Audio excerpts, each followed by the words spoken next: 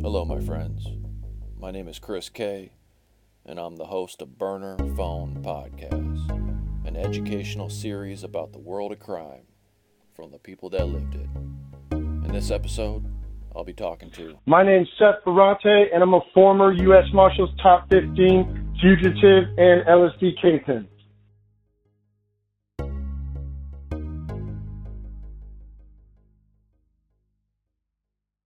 Hey, man, what's happening? How are you? Shit, doing good. I'm going to Jamaica next week, so I'm just chilling.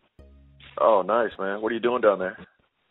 Just going down for a week, like vacation. Me and my wife never really went on a honeymoon, because we got married in prison. So last time I was out in D.C., we were talking about it, and my parents got us like a all-inclusive, down at one of the resorts for a week. So that was pretty cool. That sounds like fun, man. I've never been there. Yeah. We'll go check. Yeah, I never have either, so I'm gonna go check it out. Yeah, man. Thanks for finally finding the time, man. We've been so busy. Yeah. It's been difficult to coordinate. Yeah. Well, shit. It's good. I'm ready. Cool. So man, what's your origins, man? Where are you from?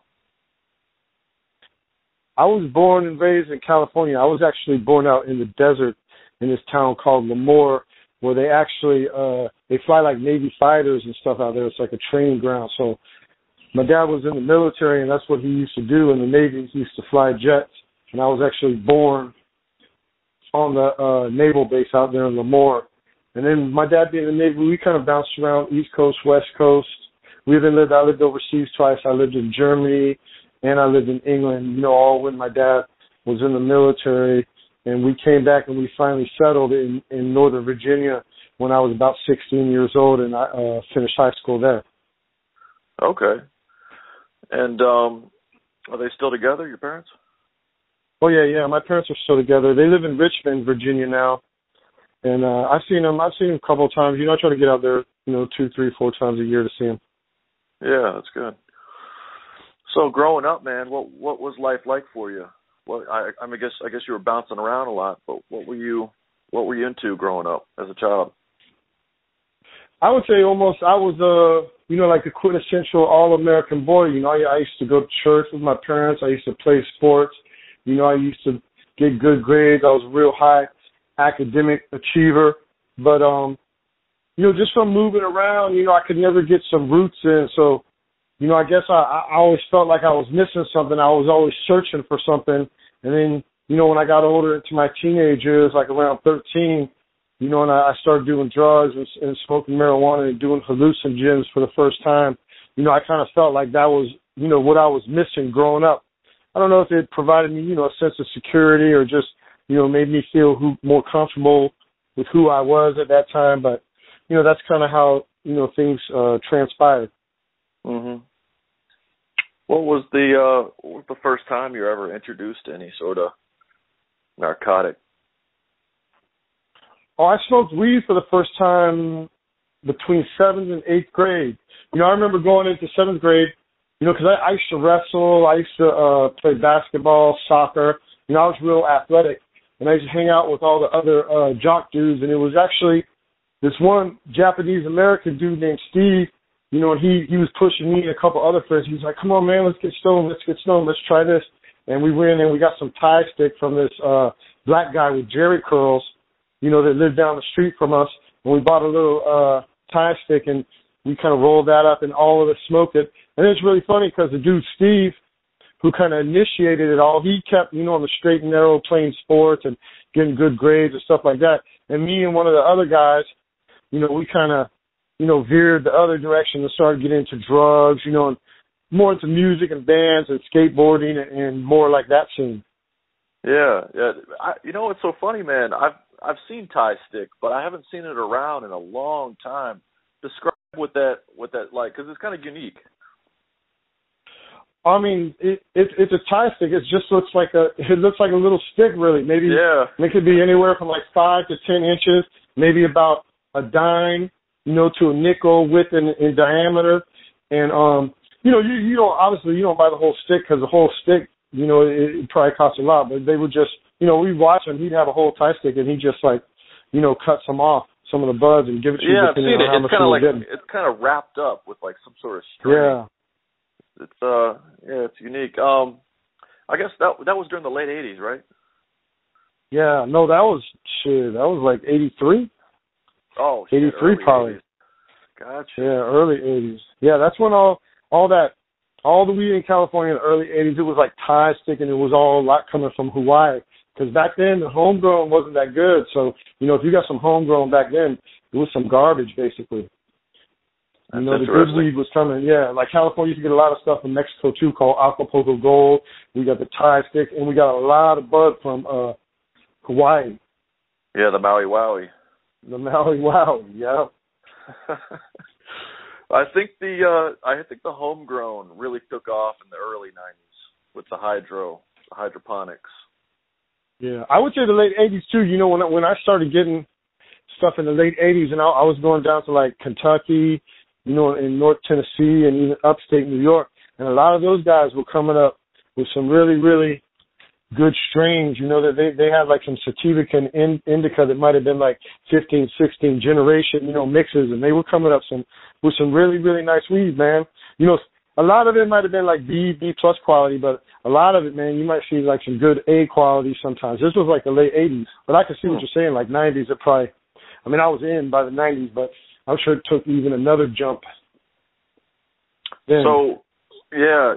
So, how did you first get involved with selling dope? Well, I would say, I started using drugs and getting into that whole world around 13, and I was kind of experimenting, hanging out, partying, doing different things. And it wasn't really until I was about 16 that I would consider that I actually started dealing. But really the whole time what I was doing, because I was using, so usually, I knew people, I knew older people, I knew people where to get it. So everybody would like give me the money and I would go get it.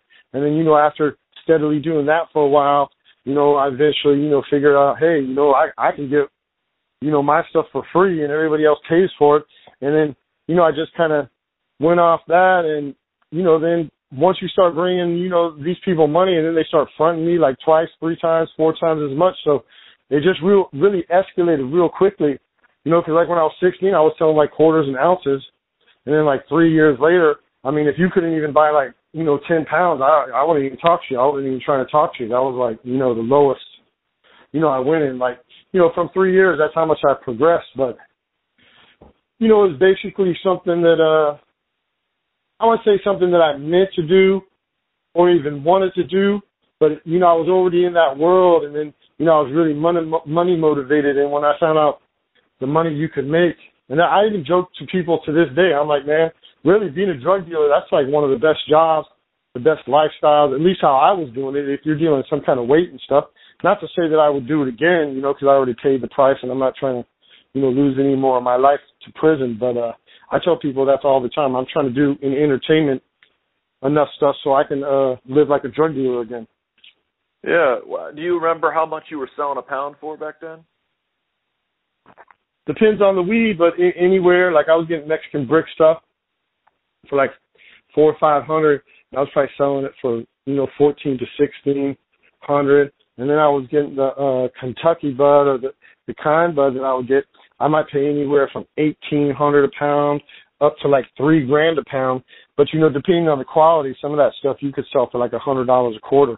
That's what I used to do. I used to take the brick pot to all my dudes that were taking like whatever, 10, 25, 30 pounds off me. I would take them the brick commercial pot, and they'd be like, okay, here's what you could sell. And I'd be like, right here, here's what I'm smoking if you want to smoke. So if you buy some quarters or something. That's how I always did it. Because even the good weed, you couldn't get it in big enough quantities. Maybe like 5 to 10 pounds at a time or something, if that. How did you first meet your first major plug? Well, actually, I was like 16. I was like 15, 16. And the guys I was getting it from, they were a couple of years older than me. And these were kind of guys like, when I was like 14, 15, I really like 15, 16 when I first got to Virginia, I looked at these dudes, they were almost like my heroes, because they were like deadhead type of dudes, outlaw dudes, didn't work jobs, just sold drugs and stuff like that. But it came to a point where these same guys, they started getting on heroin really bad. And I kept seeing, you know, like the Mexican dude that used to, you know, drop the pot off, and he saw eventually, he saw that I was bringing all the money. So one time he just kind of pulled me to the side, you know, and just kind of cut them out. And then actually, after all that happened, these dudes were actually started selling for me, you know. So it was just like, I would say luck and circumstance. And this guy, you know, their plug thought that I was bringing in all the money. So he just kind of came right to me so we could do direct business. Yeah, he cut the middleman out. Was back then the people you were dealing with, were they gang affiliated at all, or were they independent type guys? No, I would say, I mean, I was in the suburban drug world, man, like colleges, like, you know, deadheads and stuff. So, I mean, it was a really different type of world. I mean, you don't have like these gangs and criminal organizations.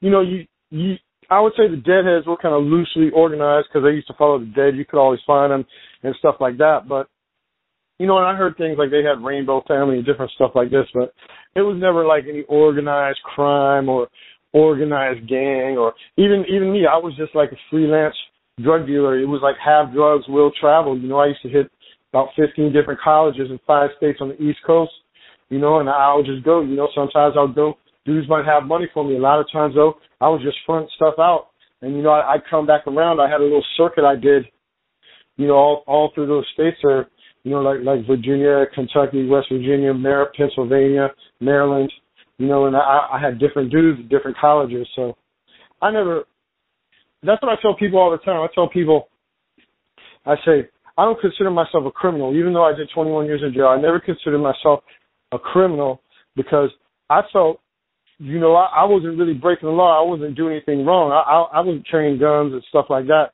I was more like an outlaw, because to me, an outlaw is a person that's going to break a law that they don't believe in. So really, I felt, you know, and as time has come to show, you know, marijuana is legal now. So I believe I was working in the right direction, even what I was doing. You know, even as a misguided youth, maybe I could try something different or whatever, but I kind of almost feel justified in my actions and everything I did now. Yeah, I can completely understand that. What quality or special trait do you think allowed you to become a kingpin at that level? What was different? What do you see different in you compared to others? Well, first off, I want to address the kingpin, because I'm always labeled kingpin. I even got a kingpin charge, and, you know, I kind of say it like, you know, wink, wink. You know, I'll say like I'm LSD kingpin, wink, wink. But, I mean, really, I was a little small-time drug dealer, man. I was at my height. I was maybe making $20,000-$30,000 a month. You know, I was maybe getting, you know, up to 500 pounds of weed at a time, you know, and maybe 100,000 hits acid at a time. So it's not like I was this huge, big drug dealer. But I think what allowed me to be successful or even thrive in what I did, I'm an outgoing person. I'm a trustworthy person. For whatever reason, people usually like me and people usually want to do business with me. So, you know, it's just got to be how I carry myself. You know, I believe how I was raised. You know, I'm polite. I'm considerate. You know, I'm respectful. And I'm the type of person, I can play my position. When it comes time to play my position, you know, I'm there. I don't have to be the boss or the head guy or this or every time. You know, I always feel whoever is best suited for a task, that's the person that should do it. Yeah, you seem like a people person, man. Most definitely. During that time when you were selling dope on that level, what was the lifestyle you were living? I always tell people, you know, I was living like a rock star, basically, you know, at least how I would live if I was a rock star, because, I mean, that's like the first thing, like when you're young, you know, you think you want to be a rock star, maybe you want to be a fighter pilot, or maybe you want to be all these type of different things, but then you fall into this lifestyle, you know, being a drug dealer, where you almost are like a rock star, you know, because everywhere you go, people want to see you. You always got money. You always got drugs. You're always like the life of the party. So, I mean, I would do that, and I would stick to that. And, I mean, I was just going around basically the colleges. You know, I had different apartments or different rooms that I rented at all these different universities. You know, I might have different girls at the different universities. You know, I definitely got different dudes selling stuff for me, and I just come through, and it was like really it was like a party on wheels. You know, I would just drive through, pick up money, drop stuff off. I mean, really thinking back now, I was extremely reckless. You know, like the way I was doing it, because I would have drugs, acid, money in the car, all types of stuff. I mean, luckily I never carried guns or anything like that. I never felt I needed that. But, you know, I was pretty reckless and bold and brash, but, you know, I got away with what I did for, you know, a little while until the feds slammed me in the head for 25 years. Yeah, man, I'll get to that. Where was the LSD coming from back then? Do you remember the source? Do you remember where it was coming from? I mean, it was all coming out of San Francisco. It was all coming out of San Francisco and Berkeley. I mean, I'm sure. Yeah. I mean, you know, there was only a couple big chemists, so, you know, I'm sure it was one of them. You know? When before the feds closed in on you, did you have any close calls? No, not really, not at all, man. I mean, I got pulled over for like, I could have got drunk driving a couple times, you know, but the cops would always let me go.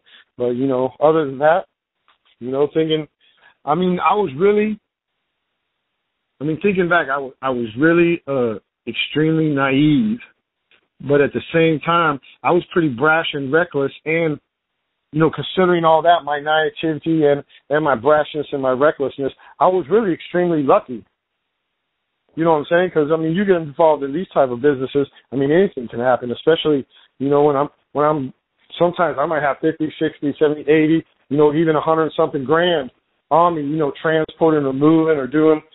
And, you know, I just always, you know, thank God that I must have like a angel looking over, guardian angel looking over me or something the whole time. Yeah. Yeah, that is definitely on the level of get you killed for nothing money. When the feds closed in on you, how did it all go down, man? How were you ratted out by an informant? Were you set up? What happened? Well, I was set up in a sting on a state case, and actually the sting was a guy that I did business with, like when I first started out, and then I kind of separated myself from him. And it's really kind of fucked up because he was trying to set up another dude. I mean, I don't think he was necessarily trying to set me up, but when the dude had the problem, he called me, you know, because he was scared or he didn't know how to deal with it. So we actually got set up in a sting. But even though no drugs or money changed hands, because it was actually a failed sting, because I didn't take any money from any dude, and I didn't bring the narc any drugs. You know, so there was no exchange. But then what they did, that was a state case. We still got arrested anyhow, and then they pushed it federal. You know, and then it was like that time period, you know, I was just kind of waiting because I could tell, like, with certain dudes, you know, but they were giving them information and different stuff like that because they were actively building the case, you know, seeing who was going to cooperate, seeing who was not going to cooperate. And just being in that environment as a kid, and you can kind of tell because it's like one day someone's your friend, and then the next, you know, they won't talk to you anymore because they kind of got lawyered up, you know, and they're going to talk to the prosecution to, you know, which I don't begrudge them because a lot of the kids were just partying or whatever, and then the feds come in, threaten, turn to light. You know, they're going to tell them, you know, basically whatever they want. When they got you like that, did you meet them in person? Were they recording you? Was the informant recording you, or was it over the phone? What happened? No, actually, I think they had a lot of phone records. A lot of the case was a bit, they found like a file folder thing I had, and the file folder thing I had, I used to do everything over payphones, and it might have like, you know, 5 numbers, 1, 2, 3, 4, 5, and it'll have corresponding numbers like at the colleges and stuff like that. So what they did is they made this big thing where they took that file folder, and then they had people that were talking about they were on the line with me. So they had recordings, they just had like the phone records, and they could show it all from my book that they seized. And then they had the people talking about what we were talking about. You know? Wow. So, I mean, they had, you know, it was, I mean, if you think about it, it was really a lot of circumstantial, but, you know, even if I think now, man, if I could go back and do that whole process over again, you know what I'm saying, I would go to trial. You learn a lot. I mean, when you're a kid, you know, the attorneys and stuff, man, they scare you into different stuff, you know, and even though I took off, I was a fugitive, but, you know, I wish, when you've been in prison for a long time, you meet people, you really, you know, find out, you know, sometimes you should cop out if you get a real sweetheart deal. But most of the time, you should retain all your rights and go to trial. You know, because you can get a lot, even though you might get more at first, in the end you can get a lot of get back. Yeah. You know, and you'll end up doing less time. You know, but that's something I learned. You know, I didn't know. You know, I trusted, you know, everybody says you're supposed to trust lawyers, but a lot of lawyers, man, it's hard to get a good lawyer, man. They're cutthroat. They're just trying to take your money. And even, you know, like paid lawyers and public defenders, you know, it's hard to get a good lawyer who's actually going to fight, you know, the feds. Because you got to think a lot of these lawyers and judges, they eat dinner together. They go out. They're like friends. You know what I'm saying? So very true. You know, yeah. So, you know, you just got to think that. So it's hard to find someone that's actually going to fight for you. At what point did you become a federal fugitive? At what point did you go on the run? What year was this? I went on the run, like right after, you know, I got arrested the first time in July of 91.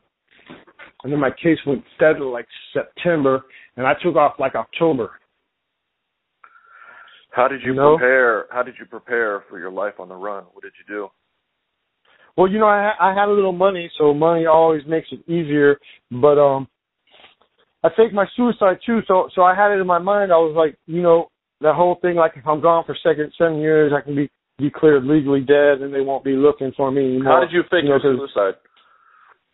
What I did is I went to this place called Great Falls. It's a national park, you know, in Northern Virginia, right up by D.C. And I staged a suicide, you know, and I put like props and like my stuff, and I made it seem like somebody jumped in the water. And then, you know, the place there, it's like class 5 rapids and like real ragged water. So, you know, only crazy kayakers go there, but a lot of people jump in the water, you know, in this area, because you jump in the water, you're going to drown, it's going to be smashing the rocks. So a lot of people committing suicide. It's known for that. So I kind of staged it there. But then I took off, and I found out like 2 weeks later, really I staged it. I did it on the wrong side of the dam, because they have a dam that kind of calms down the waters before all the bridges, you know, that are going into D.C. So they dragged the river for like 2 weeks, and they declared my suicide a hoax because they didn't find a body. Oh, okay. Yeah. So that kind of went, that was like the whole crux of my plan. And I mean, but, you know, granted, I was only barely like 20 years old. And, you know, hopefully if I did it on the right, if I would have done it on the other side of the dam, you know, then they could have said nothing, because they could have floated out to Atlantic, then I could have been declared legally dead. You know, if I never got caught. But how did you find out? How did you find out that they knew? Did you read it in the paper, or did you hear? Yeah, I read it in the paper. I was in Los Angeles, and I was going, you know, to get the paper like every couple of days, the Washington Post and the Washington Times, to see if they had any articles. So, man, describe how you were feeling on the run. I mean, you must have just been stressed the fuck out. I don't know. You know, at first it's like you're a little paranoid, because you think, you know, especially when the federal government comes in, they just like dissect your life, investigate you and all that. You just think they're like all powerful. You know, but they are all powerful when people are telling them everything, you know, to look for. So then, you know, kind of when I took off, I kind of had to realize that, you know what, I mean, these people aren't like all seeing, all powerful. You know, they don't have like a microphone in my pocket. I don't have a microchip in my body. At least I hope I don't, after being in prison 21 years, but who knows. But, yeah, but, you know, so once I got out there, you know, and plus I was kind of partying a lot. So, you know, maybe any stress or any way I did feel, I was really partying a lot, you know, when I was out in L.A. and I was spending money, and, you know, really I spent a lot of money in about 6 months. So I ended up having to go back to Texas and hook it up with my Mexican Weed Connect. You know what I'm saying? Because I'd used too much money too quick, and I had different IDs, but I didn't have any life established. Plus, you know, I like being a drug dealer. That was what I know. So I went right back to it after, you know, 6 months on a run. Did you have any thoughts about going to Mexico? Well, actually, I wanted to go to Europe, but I had a number in my mind. You know, I was like, I wanted to make $250,000. I don't know why I had that number, but that was like the number. I'm like, okay, as soon as I make $250,000, I'm going to bounce to Europe. You know, I'm going to buy some property so I can get citizenship, you know, in a fake name, have fake ID, whatever. So, you know, even if I could have got, you know, regular identification over there the same way I did over here, you know, that was my plan, but it just never materialized. Did you have a girlfriend you were on the run with, or were you staying with anyone? No, I was by myself, man. When I went on the run, I cut off ties with everybody I knew. I didn't have any contact with anybody. You know, I had like, you know, because obviously my parents, I told my parents, you know, that I wasn't committing suicide. I let them know because I wasn't trying to, I had already put them through everything I put them through, so I wasn't trying to put them through more. So they knew that I didn't commit suicide. So we had like something set up where like every 4 months, you know, I would talk to them on the phone. You know, but other than that, I didn't talk to any friends or girlfriends or co-descendants or people, you know, besides when I got back in contact with my Mexican Weed Connect. I was like the only person.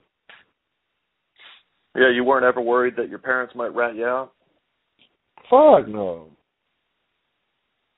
My parents, no, not my parents. Dude, my mom, hey, my mom's like the type of person, she'll be like, before she'll give up you up, she'll tell them, take me. You know what I'm saying? That's a good mom. Yeah, that's how my mom is. Yeah. So you were a fugitive on the top 15 most wanted list from what, 91 to 93? Yeah, from 91 to 93, I was a top 15 fugitive on the U.S. Marshals most wanted list. And how did it go downhill from there? How did you get caught? Well, I mean, I was really kind of out. You know, I started selling drugs again and getting back in the whole lifestyle. I was running loads of weed from Dallas, Texas, up to St. Louis, and really selling a lot of stuff at the University of Missouri in Columbia. And I was doing pretty good. I wasn't doing stuff like I was doing before, but I get, 20, 30, 40, 50 pounds or something. And I wasn't messing with LSD at all, but I, started another little business and had a little run. And really how I got busted, man, it was just me being stupid, sloppy.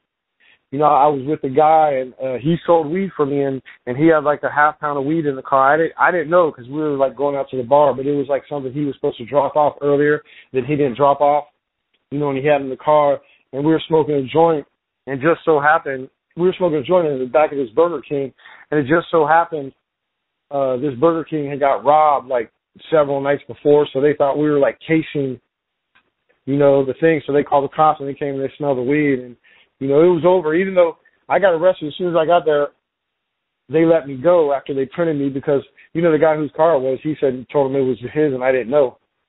So they weren't going to like book me just for smoking a joint, but they matched my prints up. And at that time, I didn't know I was U.S. Marshals' top 15 fugitive. So my prints matched up in like 3 days. They started the investigation around here, and it wasn't like 2 weeks later they got me, because I had a little network established around here. And, the one guy, they got locked up with me, as soon as they found out who I was, and they came back on him after I bailed him out. But he couldn't withstand the pressure, man. So he told more dudes about me. He told them about the dudes around here I used to sell to. They just went around, busting those dudes. And then one of them finally told them where the hotel I was at. Yeah. And, it's everything, like everything. There's no Sherlock Holmes on the force, they get all their information from people, and even you can call snitches this, whatever you want, but basically I think people in the criminal world like to say it's snitching or this or that, but you look at the rumor mills and everything like in our society, people just like to talk, man. So if you're doing business with other people are going to talk about it. I don't care if they're criminals, hardcore criminals, or not criminals. They're going to talk about it. They might not testify in court about it. You know what I'm saying? But they're going to talk about it, and when they talk about it, someone who will testify in court is going to hear about it, and, then you're going to have people lining up to testify against you if you're doing that type of stuff. That's a good point, man. That's a very good point.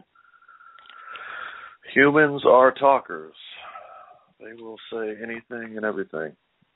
Yeah, so that's why I said, everybody talks about snitching and ratting. A lot of times, I used to tell the dudes in the joint, right? Dudes used to tell me, like I would say, okay, they're so against snitching or ratting, but if you see somebody creep up in your man's cell and steal something out of his cell, I go, when your buddy come and ask you, did you see anybody go in my cell? I go, you're going to tell him. So if it's your man, it's not ratting or snitching, but if it's like your enemy or whatever, then it's ratting. So I don't know, people make everything convenient to their cause or whatever they're doing, so they can justify this or they can justify that. Not saying that I condone, anything either way, but, I can only be who I am. So what was the sentence that you received? How many years? I received 304 months.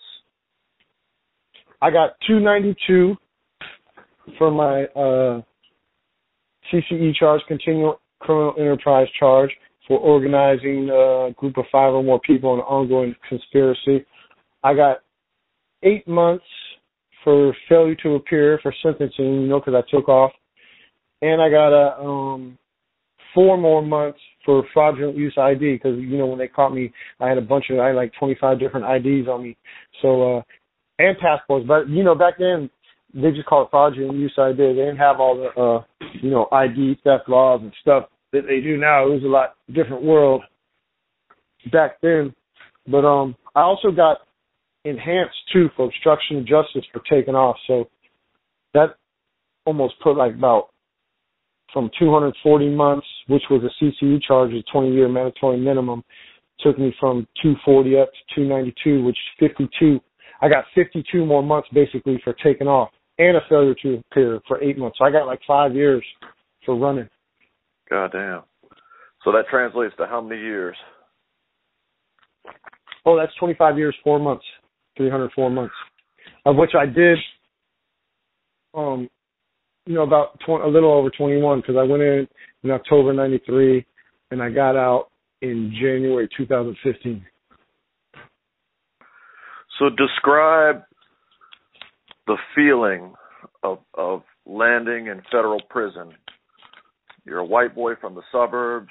You've had experience in the criminal world, but you might not be particularly a very violent individual. What was it like being thrust into that environment?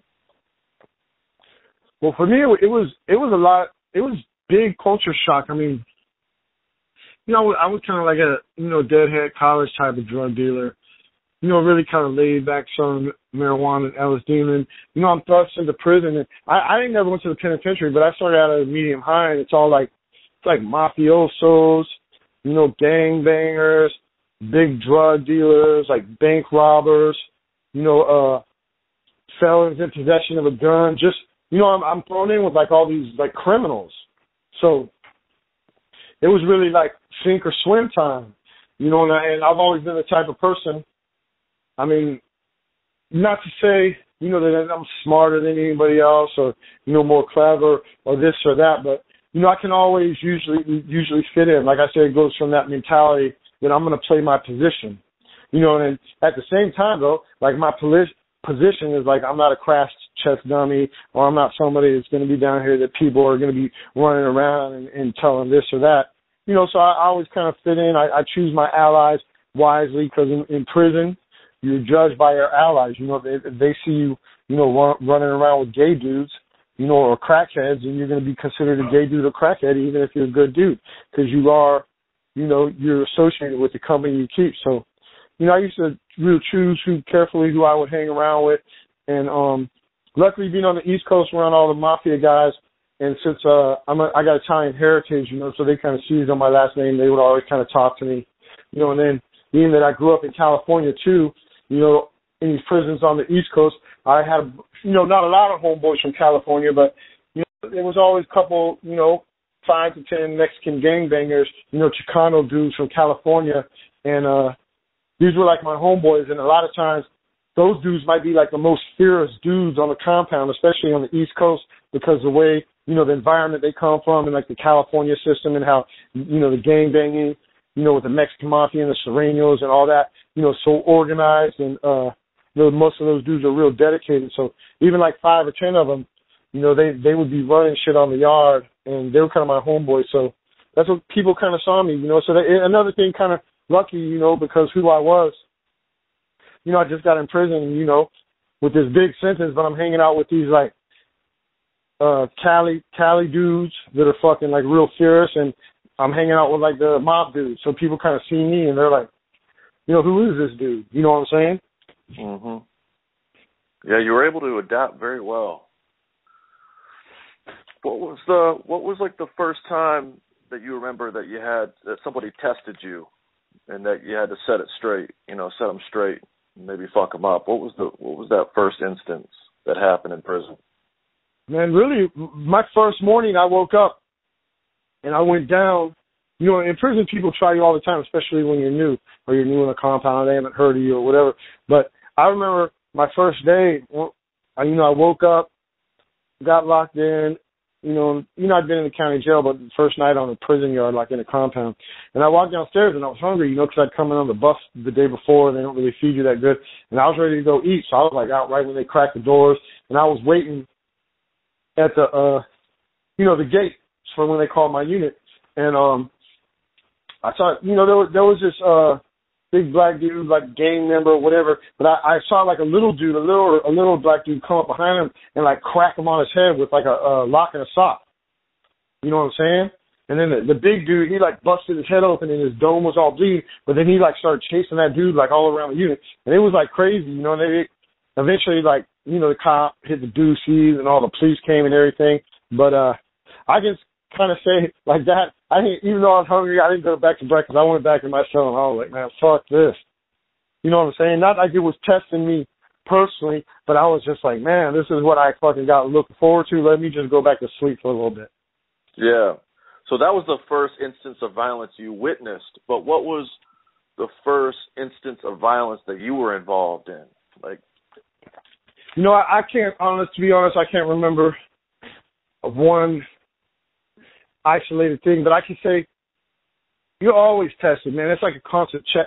In there, it's like dudes play chess matches, and they like do one thing, like a chink in your arm, and they keep trying to move forward. So eventually, with a lot of dudes, you got to draw the line. You got to say, and you say, man, you're not coming across here. I mean, if it's a verbal conversation, if it's something that gets physical, whatever it goes to, you always have to be ready and you have to be prepared. I could say I got in most of my little scraps. I never got in no serious, like, knife fight or any shit like that. I was always trying to kill shit before it got to that level. But I got in a lot of little stuff, like little fisticuff action or whatever, because I played sports. A lot of times out there, playing football or, basketball or stuff like that, I might be one of the only white boys out there. And when I was out there playing soccer, I might be one of the only white boys out there. So, I always had to rep. I was constantly being tried, but it's like once dudes see if you're going to stick up for yourself and you know that you'll fight, and you're not a wimp or anything like that. And, kind of dudes move on to easier prey. But, it's something that's continually going on, constantly going on. Yeah, that analogy, stuff like that. The chess analogy, it's spot on, and it's a lot. It seems like it's a lot of mind manipulation too. Yeah. I mean, when I got older, because the longer you're in prison, right, and then, by the time I got in, I'd been like 15, 20 years or whatever, and it's like you got all these dudes with these little itty-bitty sentences, like a couple years or whatever, especially I was in the lows at the end, and like they just come up to me and it's like you have these stripes or something on your arm, because I had like 20 years in, and it was like I had the stripes, like dudes could just come up, and they wanted to meet me or talk to me, and I could just tell them stuff. And I used to do stuff like how it seemed like play chess. Like, let's say if I see like a new young kid on the unit and I can see maybe he's a shifty dude, or not even a shifty dude, he just thinks he runs stuff or whatever, I would do stuff. I would tell him in the morning, be like, yo, hey, man, I got to holler at you later. And I would implant that in their mind, like at 8 o'clock, like when they're going to breakfast or something, just something real casual. But they'd be thinking like that all day, and then I would never go to them. And then by night, like they would come find me, and they'd be like, dude, what'd you want to holler at me about? And I would tell them, I'd be like, oh, man, it wasn't nothing. I took care of it. But that's just like little mind games. I'm telling you, that's like that type of stuff, because to keep people off balance. So, I would do stuff like that, which I'm sure people did it to me at one time. But, keep dude off balance all day. All he's wondering is like what I want to talk to him about. So he's trying to go over everything that he did wrong to see where I could find fault in something. So can you describe the economics of the dope game in prison? Were you involved in that? Yeah, I mean, basically, a lot. I was in places where stuff was coming in through COs. I was in places where stuff was coming in through the visiting room. And basically, it comes in, the people get it, they might do a send out or whatever, for the big amount that's coming in, or it's not really a big amount, but, the larger amount, then they break it down, and then they sell it all for stamps, because stamps count as money in there. So, most of the people buy stamps. Some people might do some send-outs, then they get their money back.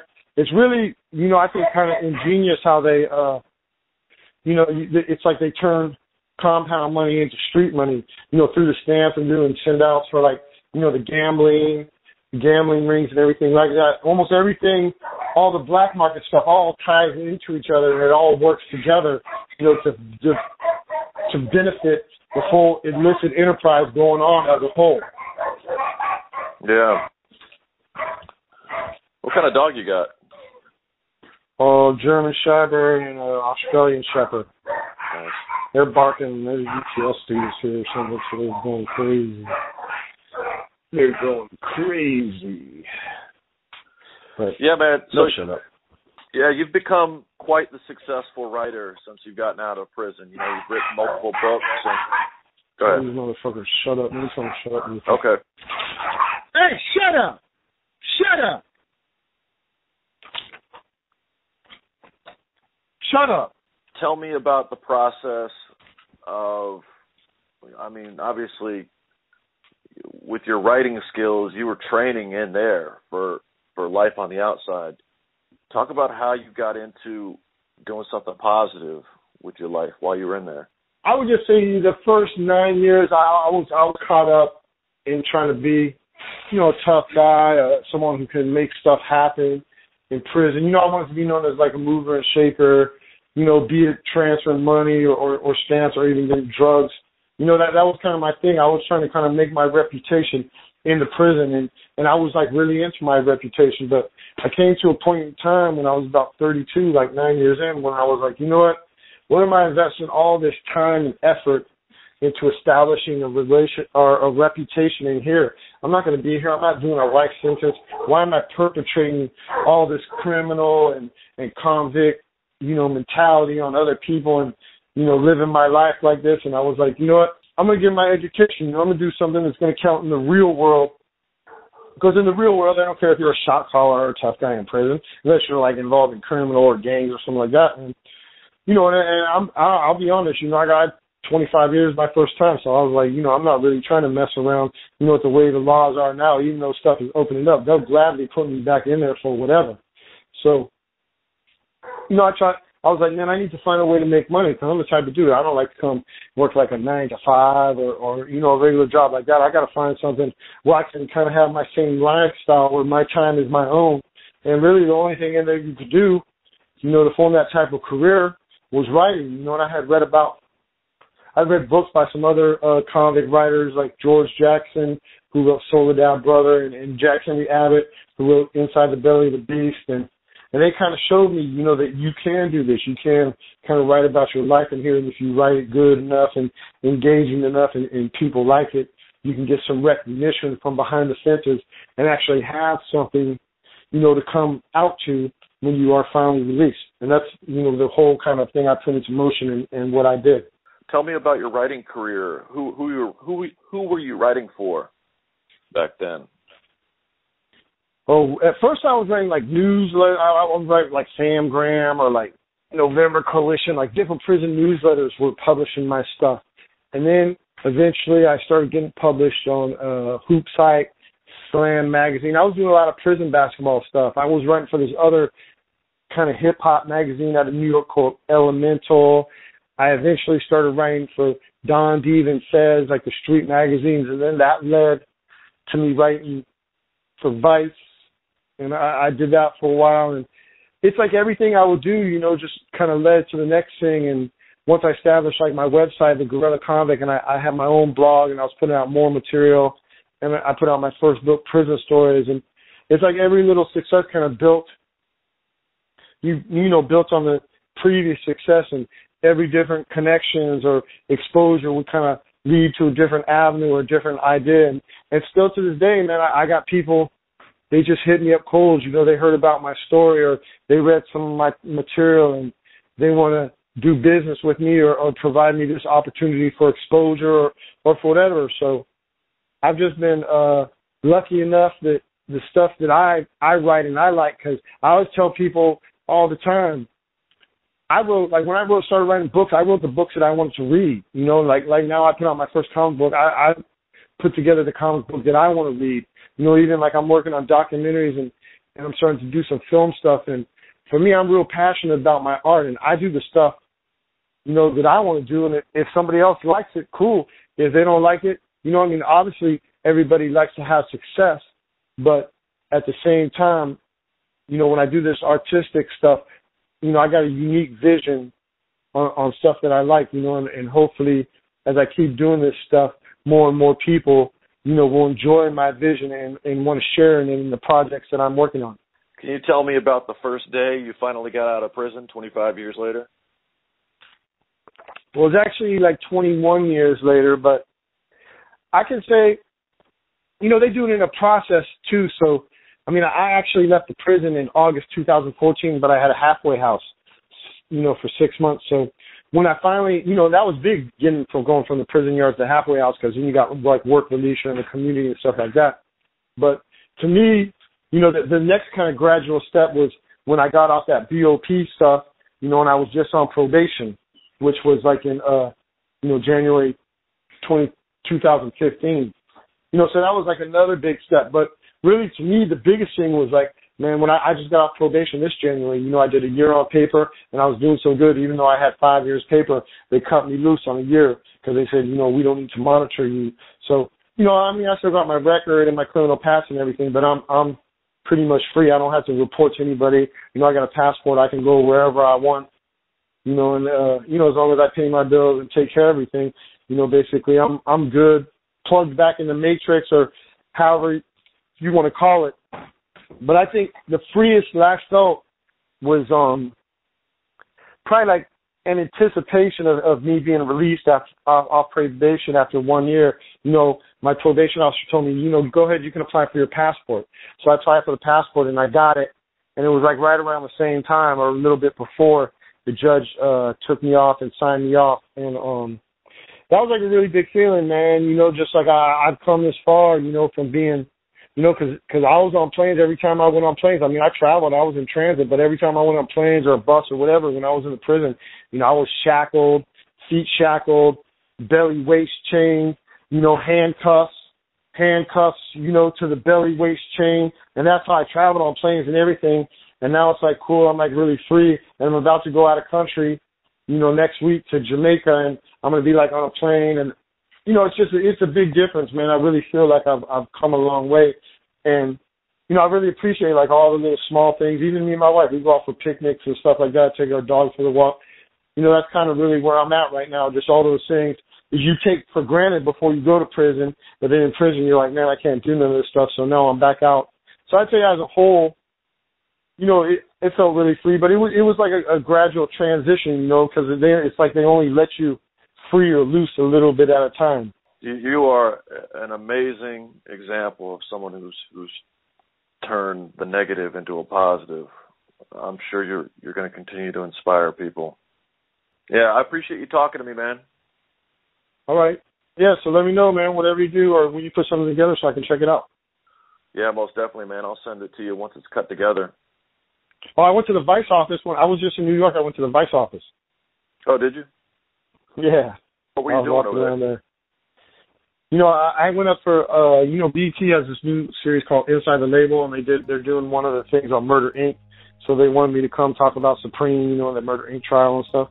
Mm-hmm. While I was there, I fucking went over to Brooklyn, to Williamsburg, and I went to the Vice office. Was that the first You know, time met my editors. They took me out for lunch, so. Yeah.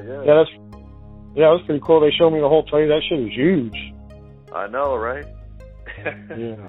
When the first time I went over to the Vice office, I was surprised at like the work environment. Like it's difficult for me to concentrate. I need like a cubicle wall. You know, everyone's kind of like stacked next to each other. Yeah, it's all open. Yeah, but it works. I was surprised, like all the food and stuff they had. Like you wouldn't even have to eat. They have so much junk food and food. You know, just like available for the staff. I was like, damn. They even had like a bar. I was like, what the fuck? Right. Yeah, when I was out I went out to California working on a Vice documentary last year over the summer, and I was at the Venice office, And it was beautiful, man. It was the perfect place to be an employee. I mean, yeah, like you said, they had a bar. Everyone was cool as hell. Yeah, all kids though, all kids. Yeah. Like my editors I went to lunch with, like one's 28 and one's 24. Yep. Yeah, so I can't say shit though. I'll be cranking shit out with them sometimes. You know, sometimes it goes slow, but a lot of times I'll be cranking shit out for them. Yeah, man. I love reading your shit with Vice. Yeah, that's why. Shit, I'm telling you, I'm never gonna give that up. I'll still try to do stuff, so I keep the connections, you know. But I mean, hopefully, the longer and longer I do this other stuff, like this comic stuff and the little film projects I got working, I can get more to that full time. You know, not have to, you know, write, but still, you know, write when it's fucking works to my advantage or my favor or whatever. Yeah. You know? Well, all right, man. Yeah. Cool, man. Let me know what's up, and I'll talk to you soon. All right, later, man. There, bro.